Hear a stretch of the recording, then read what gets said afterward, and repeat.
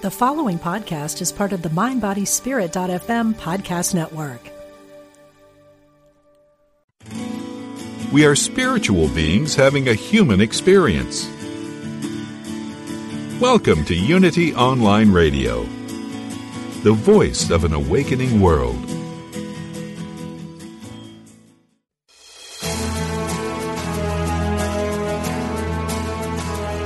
Are you ready to create a life that's intentional and dynamic? Welcome to The Intentional Spirit with your host, Reverend Temple Hayes. And welcome, everyone, and happy new beginnings, happy new year. Well, let's aim for happy everything. What's wonderful is we have the opportunity to focus on something new, not just inundated with the same stories that we've heard over and over these last several months, and not making COVID everything in our lives, and talking about someone new that's always vibrant, that's always creating, that's definitely an intentional spirit. We have with us the one and only Rabbi Wayne Dosick today. And I'm so glad that you're here. And I just couldn't wait to hear about your new book, Radical Loving, and just to hear you. You're like a song to the soul's ears. And it's just a pleasure to have you. I've looked at your work. I'm aware of how impactful you are on the planet. So welcome, Rabbi. I'm so grateful to have you today. Well, thank you, and thank you for inviting me. It's a great honor to be with you. So, you have what? How many books now? This is my 10th book. Hey, I can tell when I have somebody on the show that has a lot of books because they have independent websites for each book. Now that means that, yeah, you're creating a lot of books out of there. And everybody tuning in, you can go to Rabbi's website specifically about the new book we're talking about today, radicallovingbook.com, radicallovingbook.com. I love the word radical. It's confrontive. It's spot on. It's like, let's get real. But you say, tell us your story, how you got on the journey you're on. And, I heard in one of your interviews, you were talking about a rabbi named Wayne. Tell us everything. Thank you to my late mother, who would be very delighted to hear this story and let me talk over and over again. I'm a rabbi. I'm finishing now my 49th year as a rabbi since ordination. So that's a lifetime of both preparation and doing. I served traditional suburban pulpits for 20-some years, and then I realized that it wasn't working for them, that is, the people who were sitting in the pews, and it began not working for me, because God began emerging in a much more spiritual way in my life. The first part of my rabbinate was a social justice rabbinate. I'm a kid of the 60s, so I spent my early years on pro-civil rights work and anti-war work. And that's the kind of work that I did in the rabbinate, particularly over the issues of hunger. But God revealed Him herself more and more in my life. And 30 years ago, I left the big suburban pulpits and created a little prayer group to envision emerging Jewish spirituality and putting God at the center of everything that we do. And this group has been called the Elijah Minyan. It's a synagogue without walls. We meet in people's homes, and we combine traditional prayer with meditation and ecstatic chant and deep Kabbalistic meditation. So out of that comes the combination that manifests itself in this book, that is, how do we make a better world, and how do we make a better world knowing that there is one God, and there is one people, and there's one world. And so That's what this book, Radical Loving, is about. Originally, it was an aspirational book to say that we can do this. We can do this when we go back to the notion of oneness consciousness, and striving for the common good, the greatest good, the highest good, and begin to walk away from what has hurt us so much, which is the me generation, or conversely, not me. I'm not responsible. Don't blame me. I'm just the poor victim, not the perpetrator. So when we do that, then all the brokenness that we've been feeling for the last 20, 30, 40, 50 years, moving from the idea of the melting pot of America, e pluribus unum, out of many we should become one, into the patchwork quilt of special interests that we have that we see, and it's been exacerbated by the racism and the sexism and the nationalism and the white supremacy and the Islamophobia and the anti-Semitism and the brutal violence. And so we have to, if we're going to succeed and not perish from this earth, literally, and take care of the earth, which has been the great gift that we've been given by God, then we have to begin to know again that it is one God, one world, one people, and act that way. So, as I say, it was an aspirational book, and then I know you don't want to talk about COVID much, as you said in the introduction. No.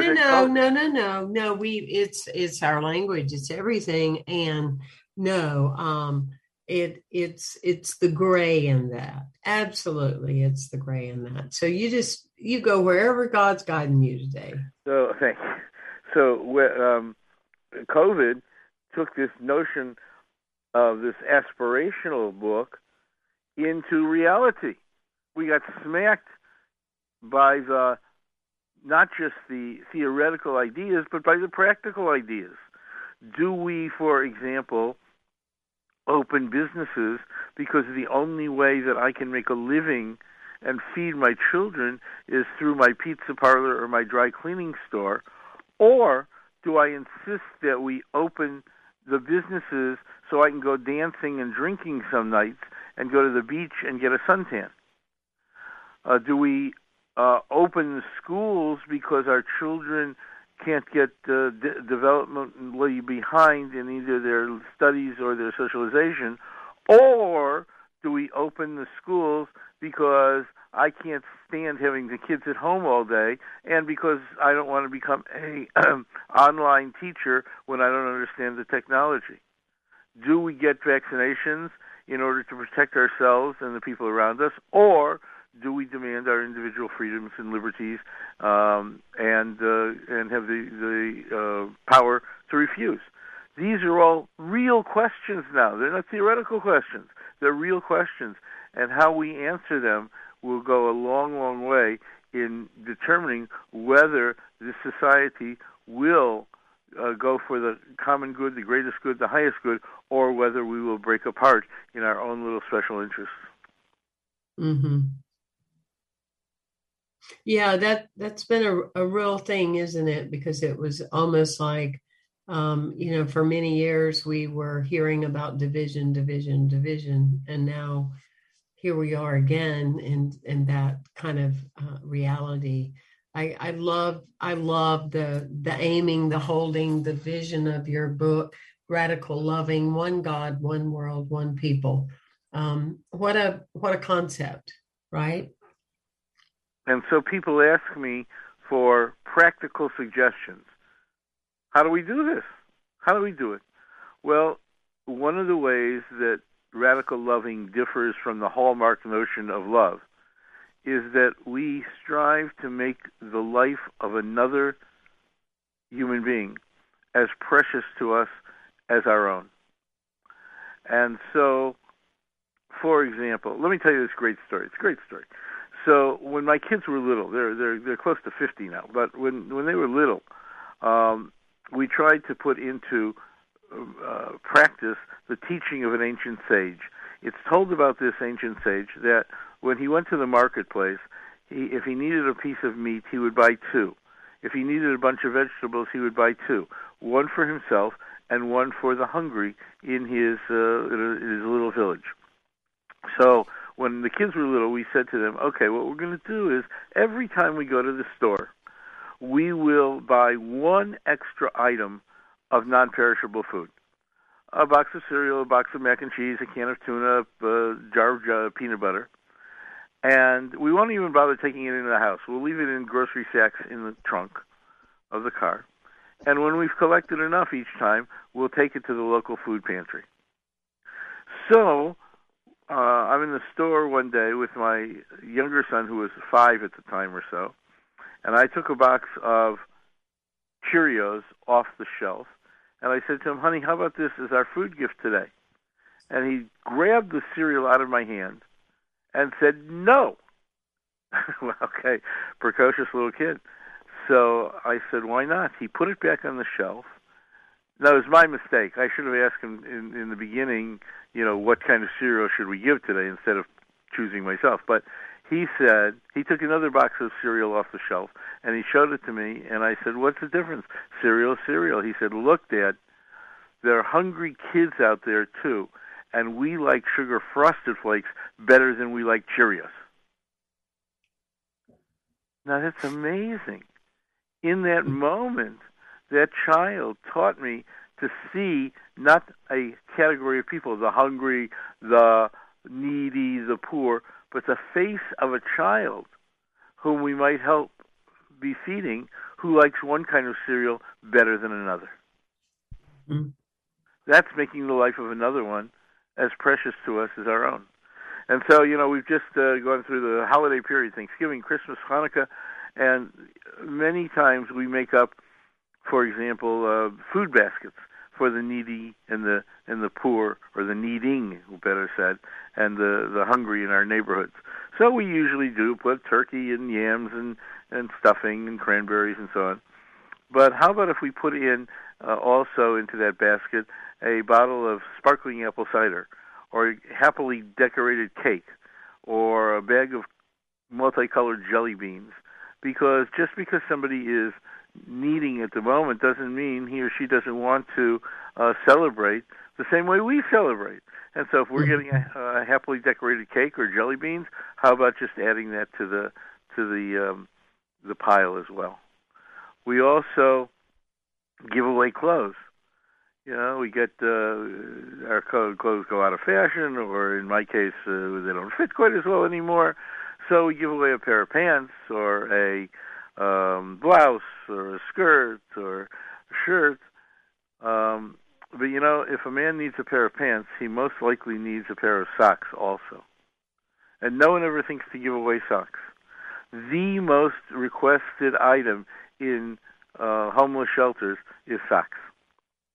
So if you don't want to give away your dirty socks, I understand. So on the way to the homeless shelter, stop at the local store and pick up a couple pair of socks and add it to your pile. It will be a tremendous gift. Or, when we go to the hotels, we go on a vacation, go to a hotel, go on business, go to a hotel. And the hotel doesn't want us to steal the pillows or the towels. But those little bottles of shampoo and conditioner and little packets of soap and so on that they give us, they expect us to take those with us. And so take them. And next time you go to a homeless shelter to donate food or clothing, take those 6, 10, 15 bottles of shampoo and conditioner. We're using our fancy designer shampoos, but that shampoo from the hotel is 1 or 2 or 3 shampoos for a person who doesn't have any shampoo. So if we think about the life of another being as being as precious to us as our own, we can really say that humanity is one. There is one God who guides us, because there is one world and one people in that world. It can go further. If God forbid someone dies, well, I'll tell you the story that made me aware of this. Back in 1996, I know it's a while ago, but still important to us. 1996, our house and everything in it burned down in a Southern California wildfire. We had nothing left. And so one man came to me, one of the sweetest, kindest, gentlest, and wealthiest man I knew. And he said, Rabbi, I feel so terrible for you. What's mine is yours. Ask me for anything, and it's yours. So what am I going to do? I'm going to ask him, buy me dinner, get me a suit, build me a house. So I never asked for anything. He was generous. That's a big, broad thing, isn't it? Anything you want is yours. That's that's a big playing field right there, isn't it? It was. I mean, build me a house, right? But I was too embarrassed to ask for anything. Mm-hmm. So he was nevertheless generous to us in his way.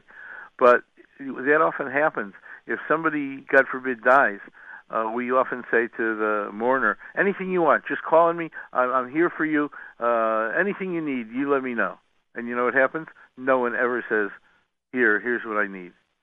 So instead, I've come up with this idea which is called FANAMI, find a need and meet it.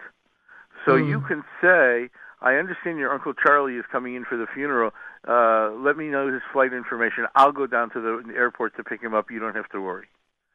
Or is your good suit at the cleaners? Give me the tag, and I'll go down and pick it up for you. Or don't worry about the kids tonight. I'll take them out for pizza and a movie. That's finding a real need and meeting it in real life terms. Making the life of what's another. beautiful is you're operating at listening at a deeper level beyond the surface. And like you're talking about losing everything with the home or people who are dying, we are naturally anesthetized for coping purposes, right?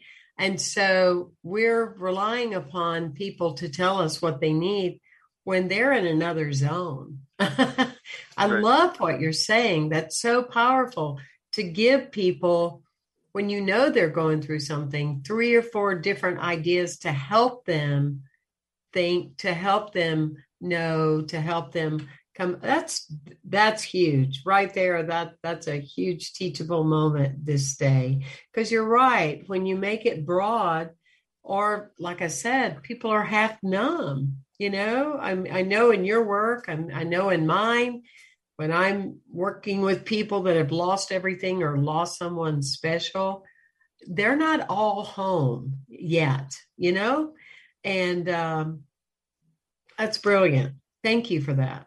Thank you. And, we've all been through a tremendous trauma, and we're still going through that trauma with the surge and the variant and Omicron and Delta. So the brain itself physiologically goes through trauma, and our emotional lives go through trauma, and we have to remember that. Certainly the first responders and the physicians and the nurses and the teachers and the clergy are all, who are supposed to be the caretakers in one way or another, have all gone through the same trauma. And yet we're expected to hold the center as best we can. So a number of I heard about a Episcopal bishop who reported that in a normal year, 2 to 4 of his priests either retire or resign. This year there are 15 in his one little diocese that are retiring, quitting, because the trauma has been so great on all of us, and even the caretakers need caretaking. So we need to treat each other with great gentleness. We're all angry and frustrated and isolated and unhappy and I said the other day, I'm in my mid-70s, and I was talking to a young person, and it was a great insight that this young man had. He said to me, I understand how terrible this is for me, and I'm not getting the college experience that I wanted. And he said, but I have many, many, many years to make this up. You don't have that many years left.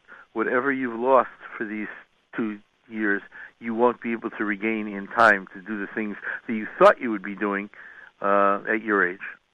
What a sweet thing for a kid to say, eh?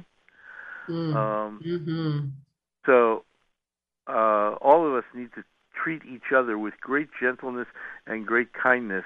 We're all in the same place, and if we decide that we will only hope that our special interests are taken care of, then we will be in deeper trouble. If we understand that what we do is for the common good and we all come together for each other, then we have a much sweeter, kinder, gentler world. I love that. I've been saying to people lately, I love you and all that matters to you. And that's felt broad to me. I love all that matters to you. It may not matter to me, but when I care about you, then I love all that matters to you. And that's a wonderful thing to say, Reverend. That's a wonderful thing to say. You know why? Here's my take on what you just said. That's fantastic. I love it. So, it says, love your neighbor as yourself, right? Leviticus 19. So let's say that I know you, and you seem unhappy, depressed, out of sorts, and I say to myself, love my neighbor as myself. Well, what shall I do for the good Reverend? Well, if I were angry and depressed and frustrated and feeling lonely, I would like to go to a baseball game and have a hot dog and a beer. So I get us tickets to go to the baseball game. And I come and I say, Reverend Temple, how about we go to the baseball game and get a hot dog and a beer, and it'll make you feel better. And you say, thank you very much for your kindness, but I don't like baseball. I'd much rather go to the symphony. So love your neighbor as yourself doesn't mean that you are the same. Right. Oneness does not mean sameness. Oneness means knowing the needs of another. It's an old story that says, I say to my friend, or my friend says to me, how are you? I say, I'm fine, how are you? And he says, do you love me? And I said, of course I love you. And he said, how can you love me if you don't know how I am? Right? So we relate to each other in these terms of goodness and kindness and decency and each individual need. That's what the word namaste means. The God in me, one God, sees the God in you, acknowledges the God in you, and I hope that the God in you acknowledges the God in me. So all of this means is that we are created in the image of God, not the physical image, of course, but the spiritual image of God, the God of goodness and of righteousness and of deep love and of kindness and of decency and of dignity and of compassion. And so if I look into the mirror, I see the face of God, the spiritual face of God.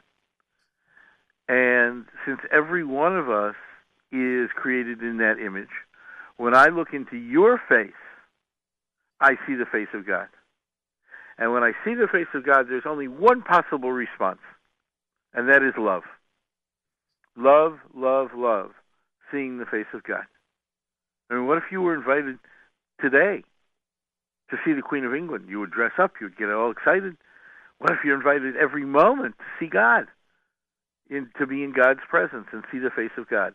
And so, if that's the case, then when we walk into the bank and the teller's line is 10 people long, and they don't have enough tellers, and you're in a hurry, and the clerk is taking forever and ever, instead of being angry and frustrated, we can see the face of God in that human being.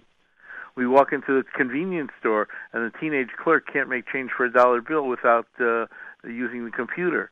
And we say to ourselves, what kind of education does this kid have? but instead we can see the face of God. And so I made up a little song, not the music, but I do have copyright permission to use, licensing permission to use the music, but I made up the words, which goes, seeing the face of God, seeing the face of God, seeing the face of God, seeing the face of God, reflecting the light of God, reflecting the love of God, seeing the face of God in you, seeing the face of God. And so instead of pounding the steering wheel when the guy in front of us cuts us off, we can sing that song and let the words bubble up and know that we are all children of the one God. I love that. I love that. Everyone, we're talking today to the wonderful Rabbi Wayne Dosick, and you can go to his website, radicallovingbook.com. He has 10 books out, but today we're putting the energy on the book, Radical Loving. And I'm Temple Hayes. You can join me anytime at templehayes.com.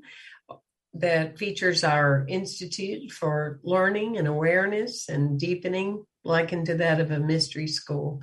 And I appreciate you tuning in today, and take the time to share this, because Rabbi is giving us a lot of wisdom today, and certainly the right understanding and consciousness to start out and be bringing in a new year. We'll be right back following this short message. Thank you for being with us.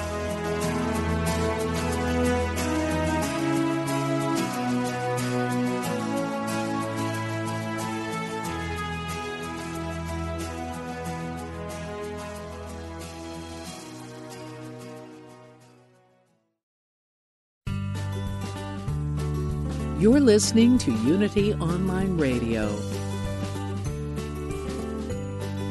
the voice of an awakening world.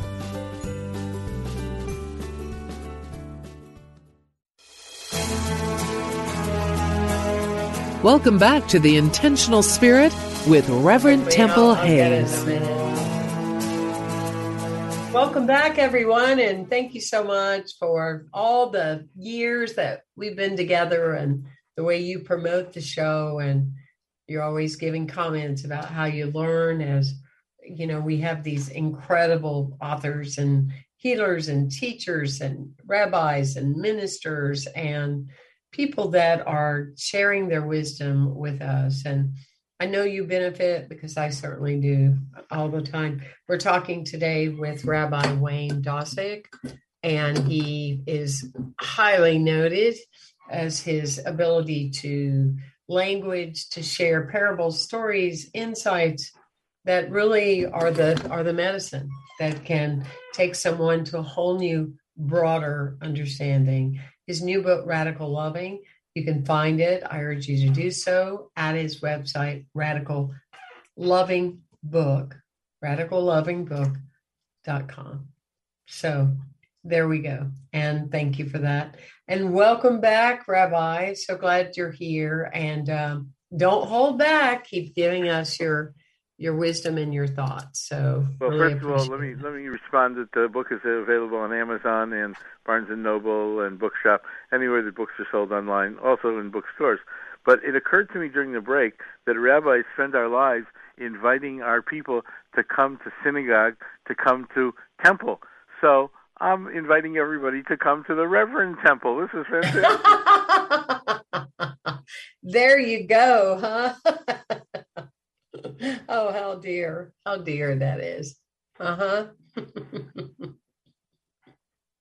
appreciate that. So I love the song that you sang before we went to break. We have one in our teaching.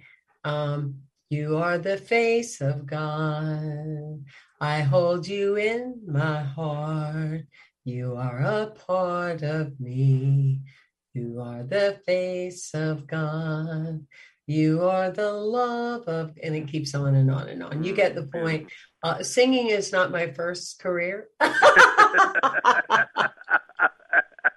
Very cute. But you're right. These jingles, these songs, they support us in shifting our perception or or who we are, what we are, blah blah, and it's a practice. People ask me, when am I going to get to this place? I'm like, well, I don't even know what's going on in the afterlife, but in this life, it's a practice. We're learning and growing every day, Well, if people can't remember the words that I gave, first of all, there's a CD with 20 or 30 chants that you can get from the website radicallovingbook.com. But if people can't remember all the words, here's an alternative which just goes, with greatest love, eternal love, with greatest love, eternal love, with greatest love, eternal love, greatest love, eternal love. And I'll tell you, it can be done. When we look at the world and we say, look at this, how difficult this is going to be, the answer is perhaps in a little story. When I was a kid, I grew up in a multi-ethnic, multi-religious, multicultural neighborhood on Chicago's southeast side. My neighborhood had Protestants and Catholics and Jews and those we in those days called Negroes and in those days called Mexican. God forbid we should use that kind of language now, but that was the language. And we all grew up and we all played together on the playground.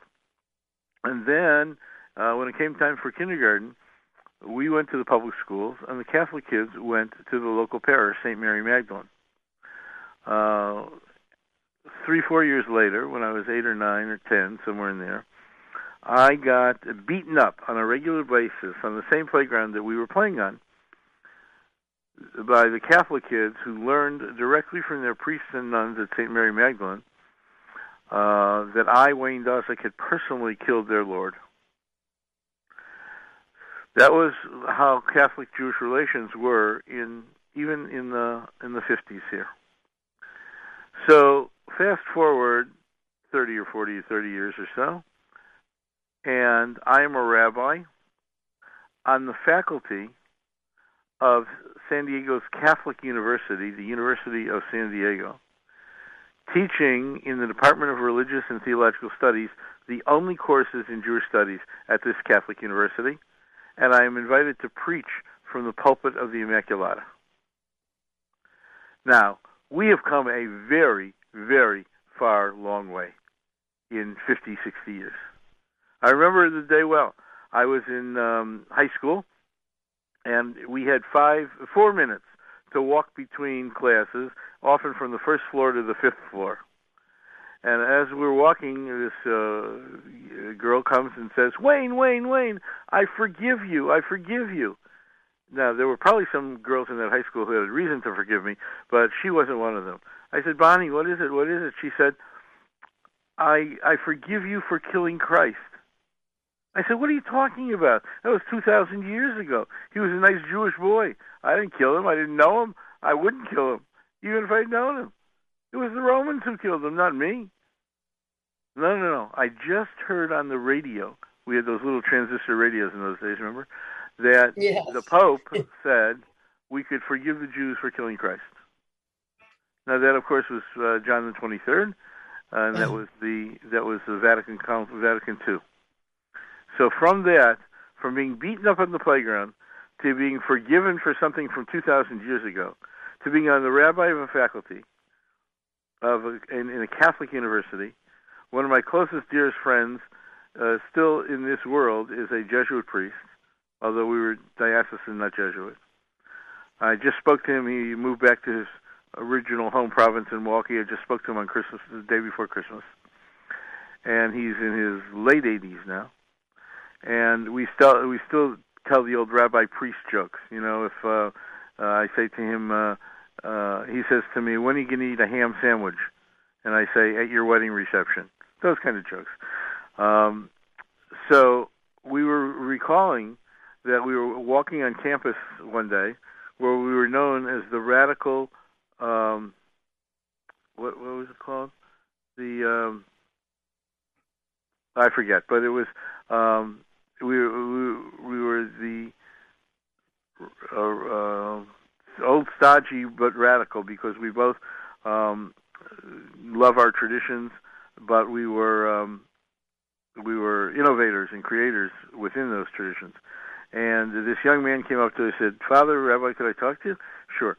He said, "I came to this university. I had never met a Jew before. And tell you the truth, I had some prejudice against Jews because that's what I heard in my small community where I was growing up." He said, "But if you two can be such friends like this, you're really, for me, a living sermon. And I guess I ought to meet some Jewish kids and to get rid of whatever prejudices I hold." Do you know, if that were the only thing of praise that I heard in my career of 55 years or so, it would have been worth the whole career. Mm. So we can move away from old prejudices and old hates and old, I remember, we were the stodgy radicals. If we can move away from all of this and move into caring about each other and looking at the face of each other, the face that reflects the face of God. Another story to add to this: when I was a kid, we had a gas station a few corners away, run by a guy named Wally. Wally was a very nice guy.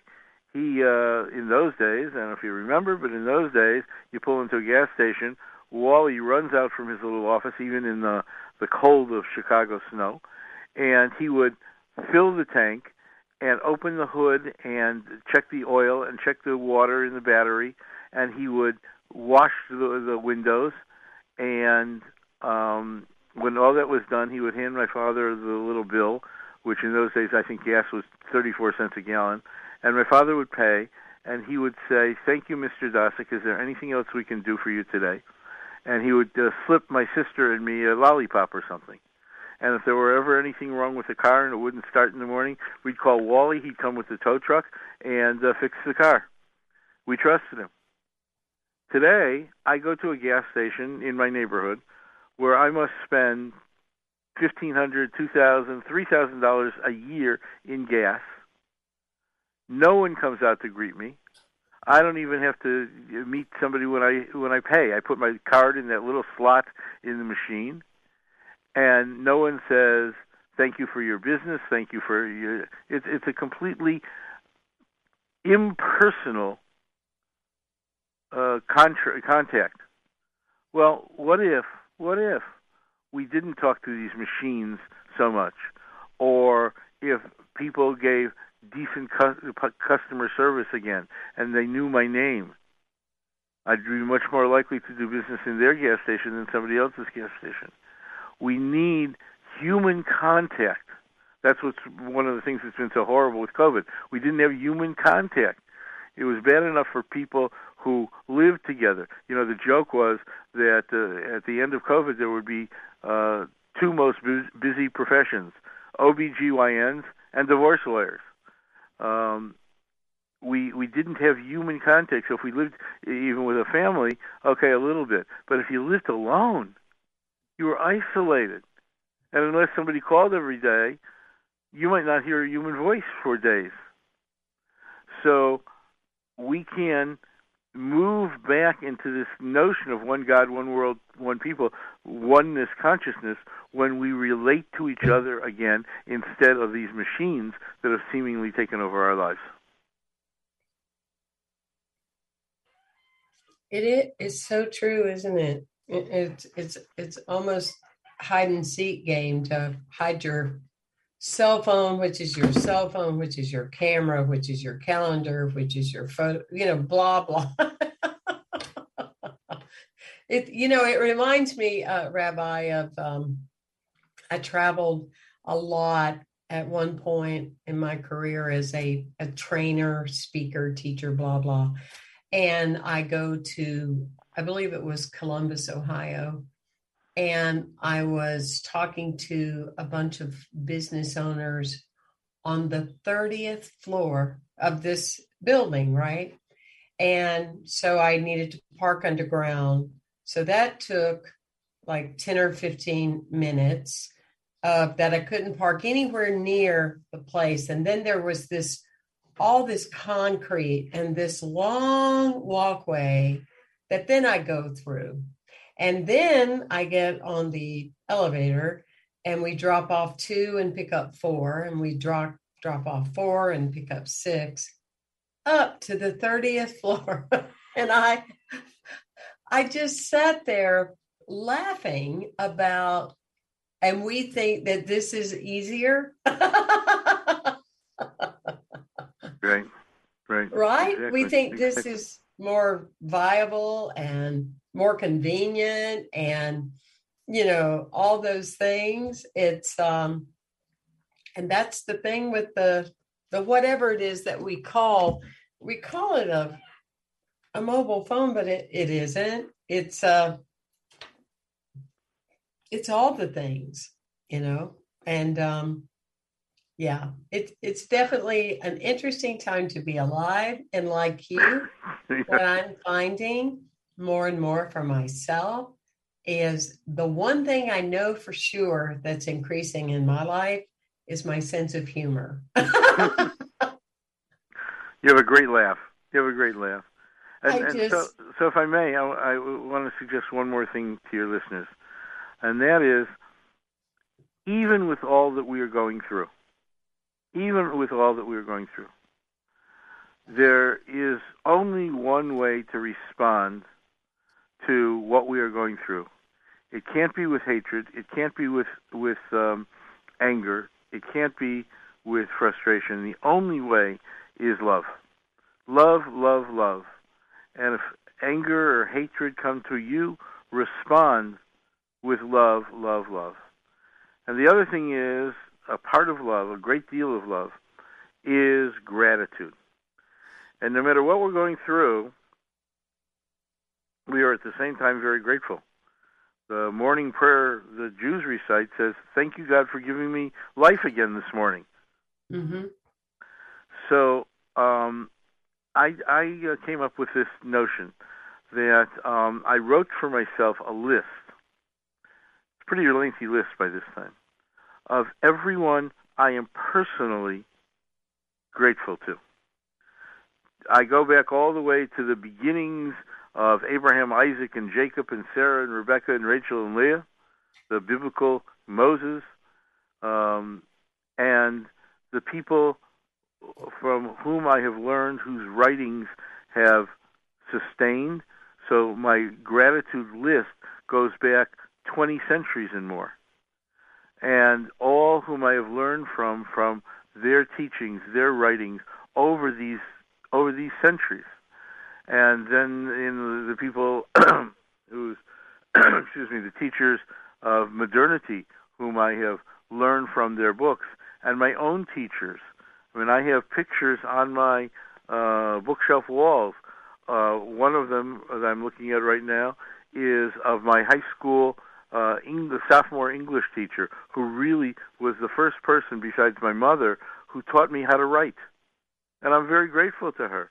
And then my Rebbe in rabbinical school, my mentor, my teacher in rabbi school, and some of my other teachers, and then my closest family and my closest and dearest friends. I have friends going back 50 and 60 years to grammar school and to high school, and then my current teachers, because I learned from Rebbes and spiritual guides and spiritual guidance all the time. And then dear friends who are at the same time my students and my teachers and colleagues. And I made this list, and every morning I read this list to myself. And I say thank you to each one of these people, because without one of them, I wouldn't be who I am today. Because each one of those people had some effect on my life as I was growing and becoming. And often I ask them to who wants to help me today in the work that I'm doing today. Is there anybody who can help me and who can guide me in this particular issue or this particular problem or this particular activity? And they will often identify themselves and say, out of your list of 100 today, these two, remember what they taught you, remember why they're on your list, and they will be your spiritual guides today. So we are in constant gratitude because who we are is a conglomeration of everybody on that list. And I want to recommend to to our listeners today that one of the ways that you can be grateful is to make this list, read it to yourself every day, and thank each one of those people for making you who you are and being your companion in this life.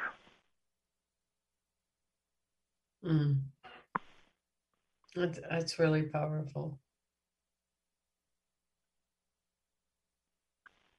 I love parables, and to me, I find such good medicine from them. When we're talking about your new book, is there a story or a couple of stories that you would like to share with us? I mean, you've been sharing them throughout the entirety of the show, but anything else nudging on your heart that you would like to share about radical loving? Well, the Talmud teaches that for some people, a single moment, one singular moment, is the teaching and the being of their lifetime. And for most of us, for many of us, that moment has come. And so it just means a new perspective to how we've been living. So a man got on a bus, and he saw what we used to call a hippie wearing one shoe. And he said to the hippie, "I see you have lost a shoe." And the young girl said, "No, man, I found one." I love it. Oh, that's good. That's right? Really good. Right. So it's just a matter of perspective. She didn't lose her shoes. She found the shoe. So we can find a shoe. We can be as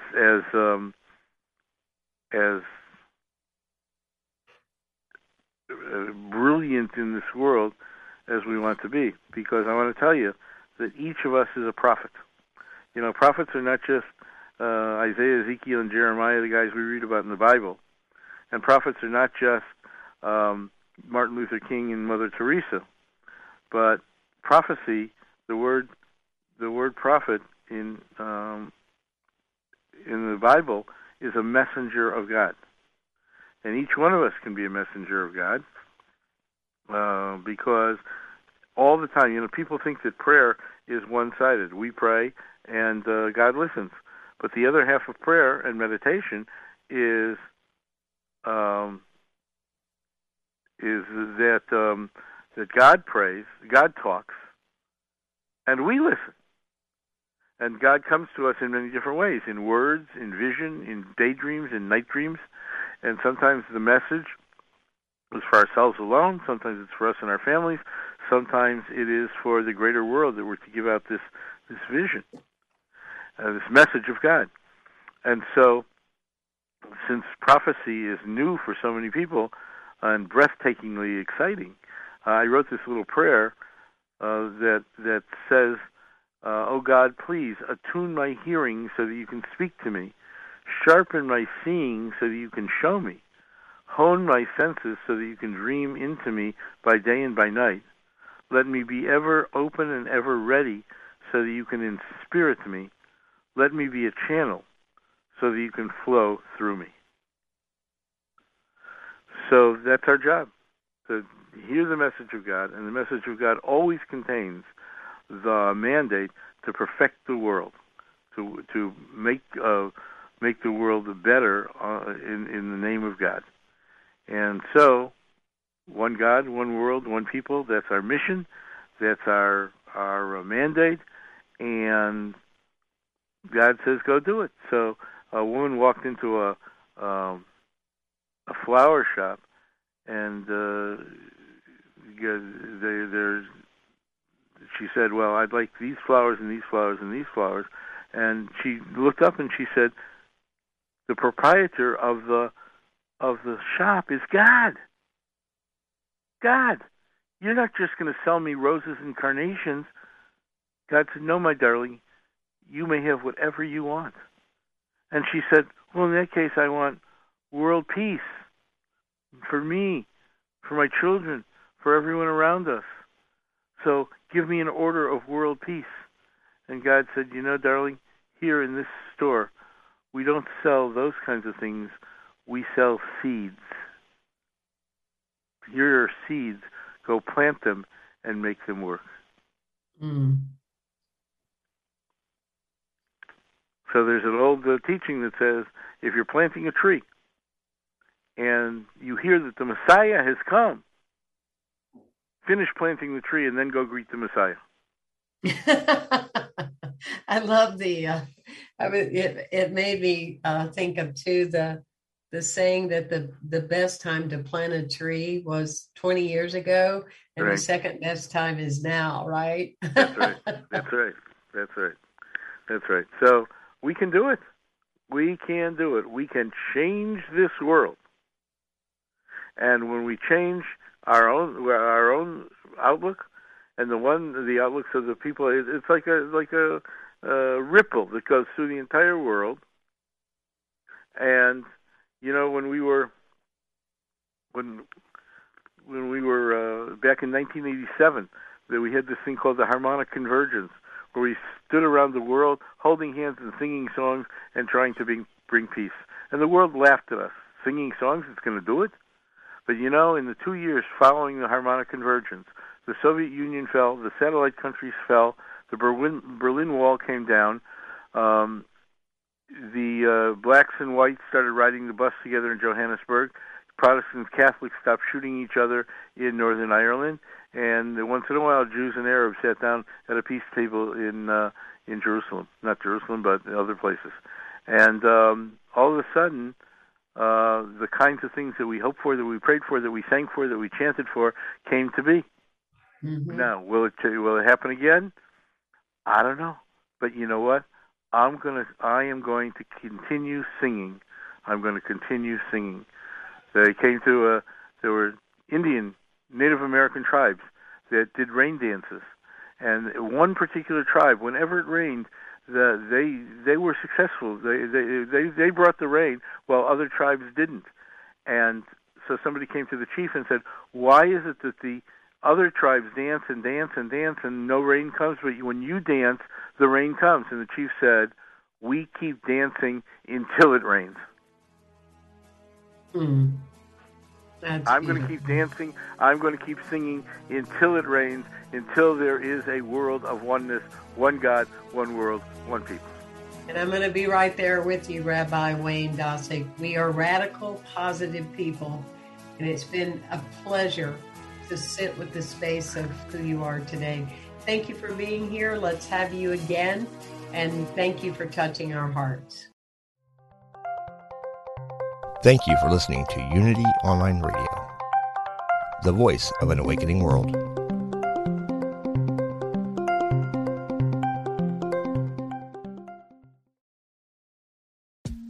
I'm Rachel Corpus, an angel communicator, psychic medium, and host of the Angel Talk podcast.